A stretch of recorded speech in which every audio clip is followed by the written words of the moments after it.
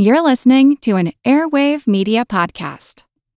Hey guys, it is Ryan. I'm not sure if you know this about me, but I'm a bit of a fun fanatic when I can. I like to work, but I like fun too. It's a thing. And now the truth is out there. I can tell you about my favorite place to have fun. Chumba Casino. They have hundreds of social casino style games to choose from with new games released each week. You can play for free anytime, anywhere. And each day brings a new chance to collect daily bonuses. So join me in the fun. Sign up now at ChumbaCasino.com. No purchase necessary. VGW. Void where prohibited by law. See terms and conditions. 18+. Hi, I'm Neil. And I'm Ken. And we are from the Triviality Podcast, a pub trivia-style game show where a lack of seriousness meets a little bit of knowledge. Join us each week for an hour-long game of general knowledge trivia featuring special guests from around the world, plus tons of extra themed episodes. If you want to improve your trivia game, or you just want to scream at us in your car when we get easy questions wrong, then we're the show for you. Find Triviality on all your favorite podcast apps. But you know that, because you're already listening to a podcast. Useless information. Hi, I'm Steve Silverman, and you're listening to a classic episode of the Useless Information Podcast. The story that you're about to hear, The Fake Epidemic, was released on June 11th of 2009, and I have to tell you, it's still among my favorites of all time.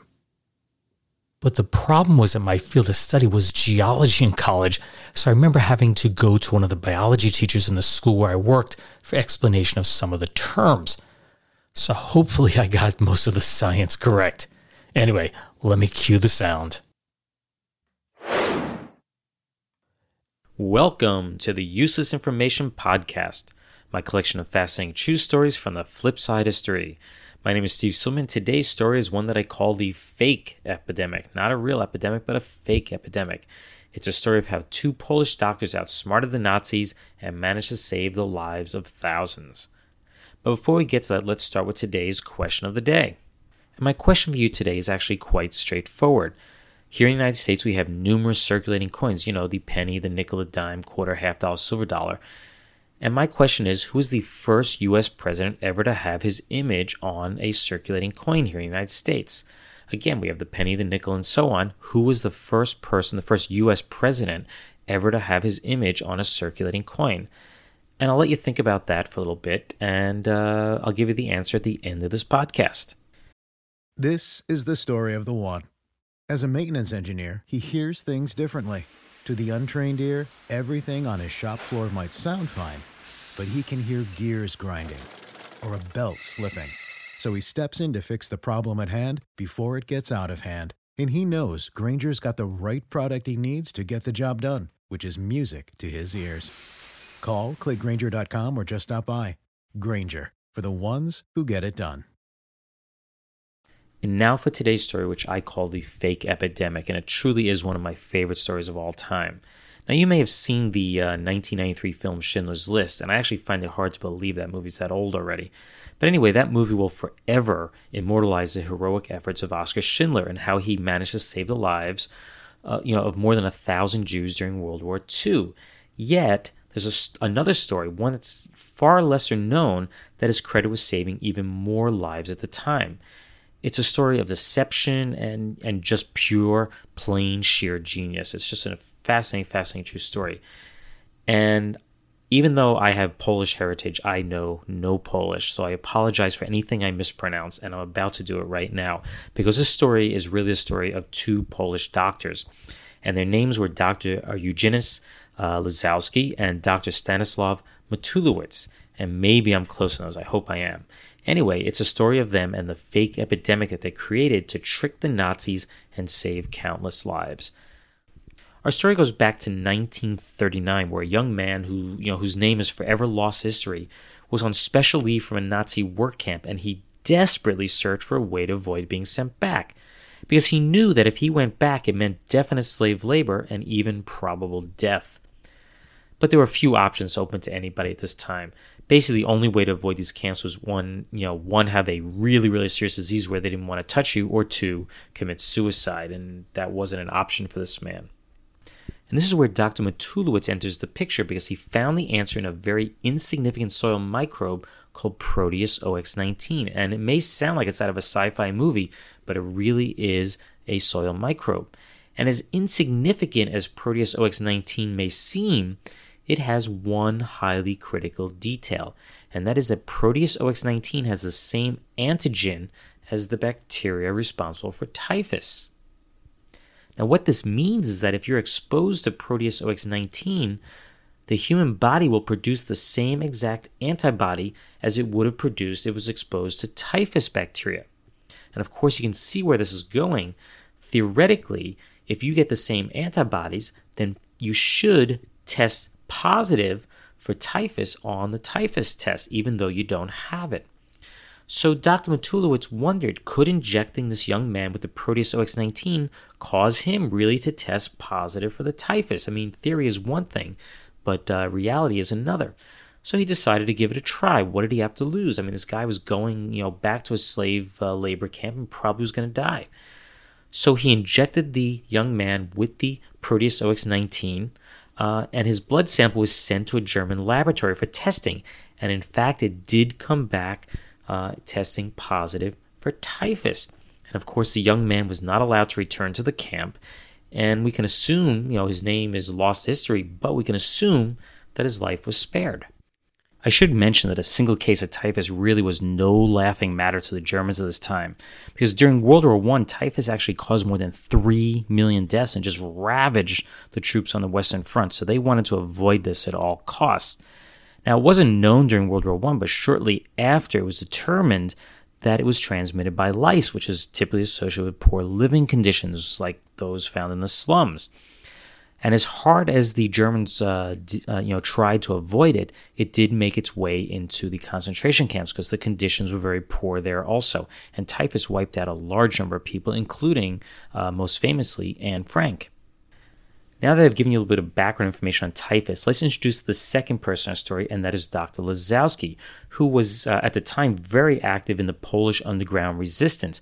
And being a doctor, he was able to supply medical care, of course, supplies, and information to resistance members. He happened to live next to a Jewish ghetto in Poland, and even though he knew this was punishable by death, he felt it was his moral obligation to help them when it was needed. So he devised a system where a piece of white cloth would be placed on his fence, and that would tell him that he needed to provide some help to someone in need. But the Germans were keeping very careful inventory of the medicines dispensed, and he had no choice. Lazowski had no choice but to fake the records. And the way he did this is that he lived fairly close to the town's railroad station. So he said the medicines were given to sick people who were passing through the town. Basically, train would arrive, there's a sick person on it, he provides some care and medicine, and then they would leave. Therefore, it made it tough for the Nazis to keep track of the medicines. Almost from the moment that the Germans invaded Poland in 1939, they were rounding up the Polish men and women and either sending them, well, if you weren't Jewish, you were sent to a slave labor camp, and if you were Jewish, you were sent, and everybody knows this today, you were sent to a death camp. While these roundups continued, Dr. Matulowicz just happened to mention his typhus deception with the young man to Dr. Lazowski, and almost instantly, Dr. Lazowski had a brilliant proposal. He wondered what would happen if they could create a typhus epidemic in the town. Of course, it would be incredibly risky, and if anyone found out, these guys would be put to death, but just think about how many lives they could save. So the two men secretly put together their plan to create a pseudo-epidemic. The doctors knew perfectly well that they couldn't inject Jews with the Proteus OX19, since these were people already headed, for the death camps. If there was an epidemic suspected, the Germans would just kill them on the spot, and that would be the end of the epidemic. Instead, the doctors chose to inject the killer bacteria into any non-Jewish patient that suffered from a fever or other, typhus-like symptoms. You came to them and you had those symptoms, you got the shot. Now, to avoid being caught, they referred many of the patients on to other doctors who were not in on the scheme. Of course, then those blood samples would go off to the state labs, and they would test positive for the typhus, but it wouldn't be traced back to the two doctors. So did it work? You bet it did. The doctors actually started the deception very slowly, but by the time it reached, so-called epidemic proportions several months later, the Germans quarantined 12 villages in the area, which was home to some 8,000 people, and the deportation of the workers came to a halt. The German troops stayed away until the end of the war. But by late 1943, word started to trickle back to the Germans that no one was dying from this typhus epidemic. So the local Gestapo notified health authorities and they sent in an investigative team. The investigative team consisted of an elderly doctor and his 2 young assistants. While the elderly doctor stayed behind drinking vodka with Lazowski, the 2 assistants were taken out to see stage patients. Basically, they were seeing those living in the worst conditions with the worst symptoms, and being knowledgeable of typhus and what could happen from it, they were very, very fearful of disease. So they made a quick examination and concluded that the typhus epidemic was real. So the 2 doctors were off the hook, at least for now. But near the end of the war, a German soldier that was treated by Lazowski tipped him off that the Germans knew about him helping the Jews in the ghetto and that he was on the Gestapo hit list. Lazowski knew that he had no choice but to get out of there, so he escaped with his wife and his daughter to go live in Warsaw. And they stayed in communist Poland until moving to Chicago in 1958. And believe it or not, he kept quiet, didn't even tell his wife about his fake epidemic until he came to the U.S. Sadly, he died on December 16, 2006 at age 92. I had a little bit more difficult time finding information on what happened to Dr. Matulowicz. I do know that he moved to Zaire and became a professor of radiology, and the last I read, he was retired and living back in Poland. I have also read that there's a documentary being made on this fake epidemic, and it should be out in a year or so. Now, in the end, these 2 men used their brains over weapons to quietly save over 8,000 people from almost certain death. These are true heroes in my book. Useless, useful, I'll leave that for you to decide. Want to learn how you can make smarter decisions with your money? Well, I've got the podcast for you. I'm Sean Piles, and I host NerdWallet's Smart Money Podcast. On our show, we help listeners like you make the most of your finances. I sit down with NerdWallet's team of nerds, personal finance experts in credit cards, banking, investing, and more. We answer your real-world money questions and break down the latest personal finance news. The nerds will give you the clarity you need by cutting through the clutter and misinformation in today's world of personal finance. We don't promote get-rich-quick schemes or hype unrealistic side hustles. Instead, we offer practical knowledge that you can apply in your everyday life. You'll learn about strategies to help you build your wealth, invest wisely, shop for financial products, and plan for major life events. And you'll walk away with the confidence you need to ensure that your money is always working as hard as you are.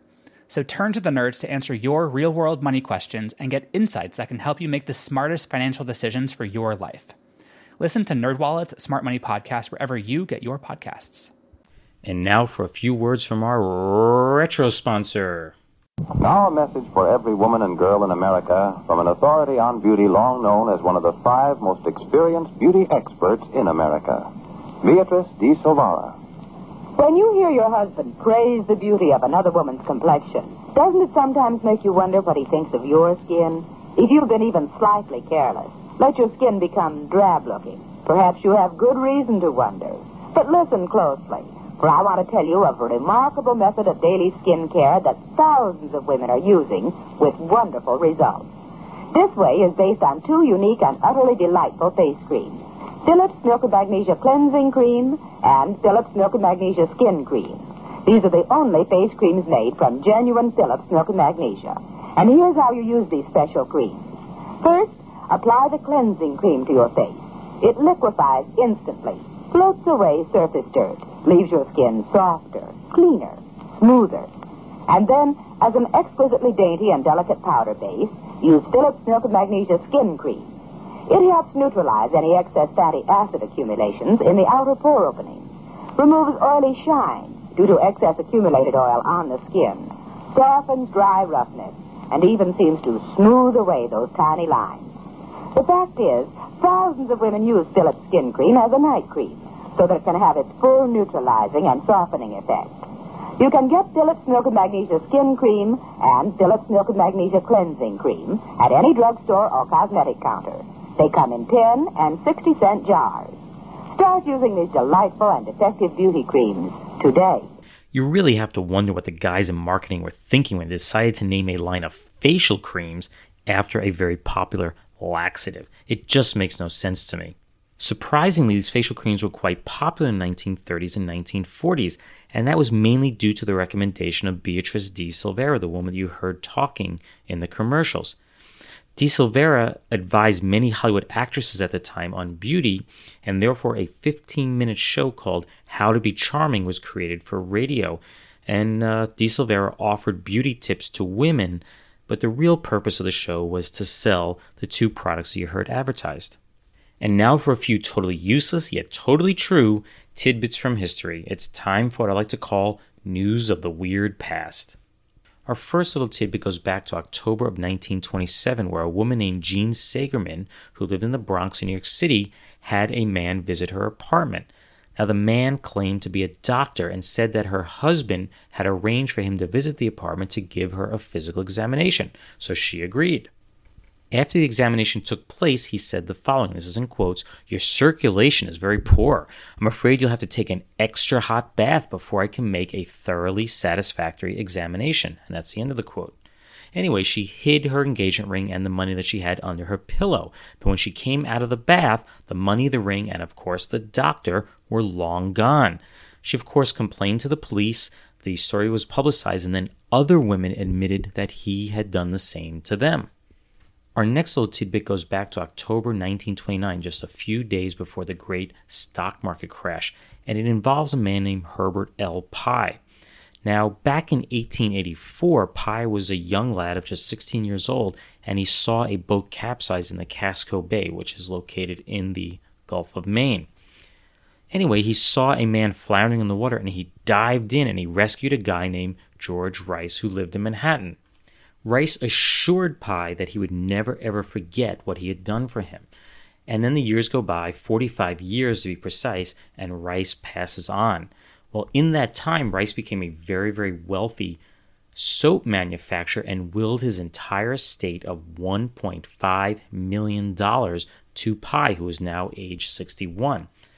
But no one knew where Pye was, so it took a while, a month or so, and the newsmen finally tracked him down. And it turns out he did not have the same wealth that Rice had accumulated. In fact, he was an ash man. He was a person who would go into people's homes, because back then people used coal and wood and other fuels to burn to heat their homes. So he would go into their homes, collect the ashes, load it onto his wagon, and take it to be dumped.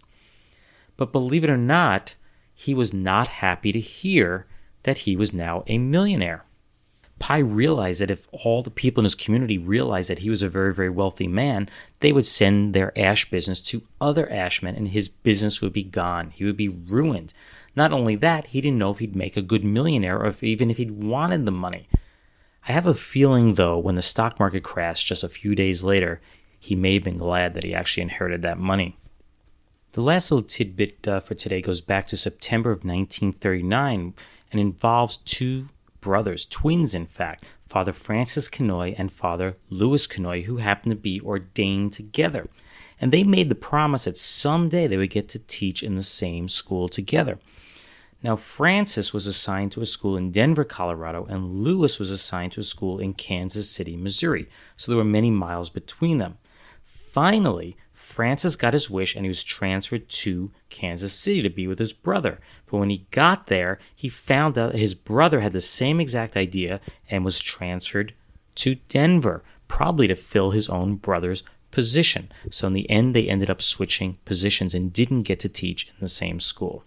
And now the answer to today's question of the day. And I asked who was the first president, the first U.S. president to appear on a circulating coin.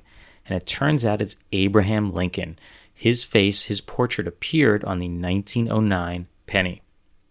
Well, I hope you enjoyed today's story on the fake epidemic. It's one of my favorite stories, along with the question of the day on the first U.S. president to appear on a circulating coin, the Milk of Magnesia facial cream retro sponsor, which I find kind of odd, and of course the news of the weird past.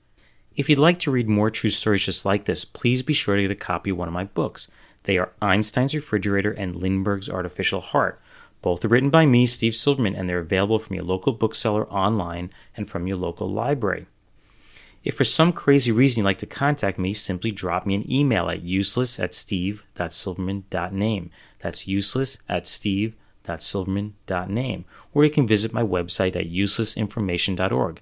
That's uselessinformation.org. Lastly, I would appreciate if you could log into iTunes and leave some positive comments to help increase the number of listeners to this podcast. Some people have done so, and other people have actually emailed me, generally just asked me to crank out more of these stories. And I must apologize for my slowness at posting these. The real problem is that I'm working 2 full-time jobs. On a typical weekday, I get up at 4, and I work all the way until 10 p.m. before I go to bed and get up at 4 a.m. the next morning. It doesn't leave a lot of time to research these, write the stories, and of course, record them. So thanks for being patient. I hope to get a new one posted in a few weeks. And thanks for listening. This is the story of the one. As a maintenance engineer, he hears things differently. To the untrained ear, everything on his shop floor might sound fine, but he can hear gears grinding or a belt slipping. So he steps in to fix the problem at hand before it gets out of hand. And he knows Granger's got the right product he needs to get the job done, which is music to his ears. Call, click Granger.com, or just stop by. Granger, for the ones who get it done.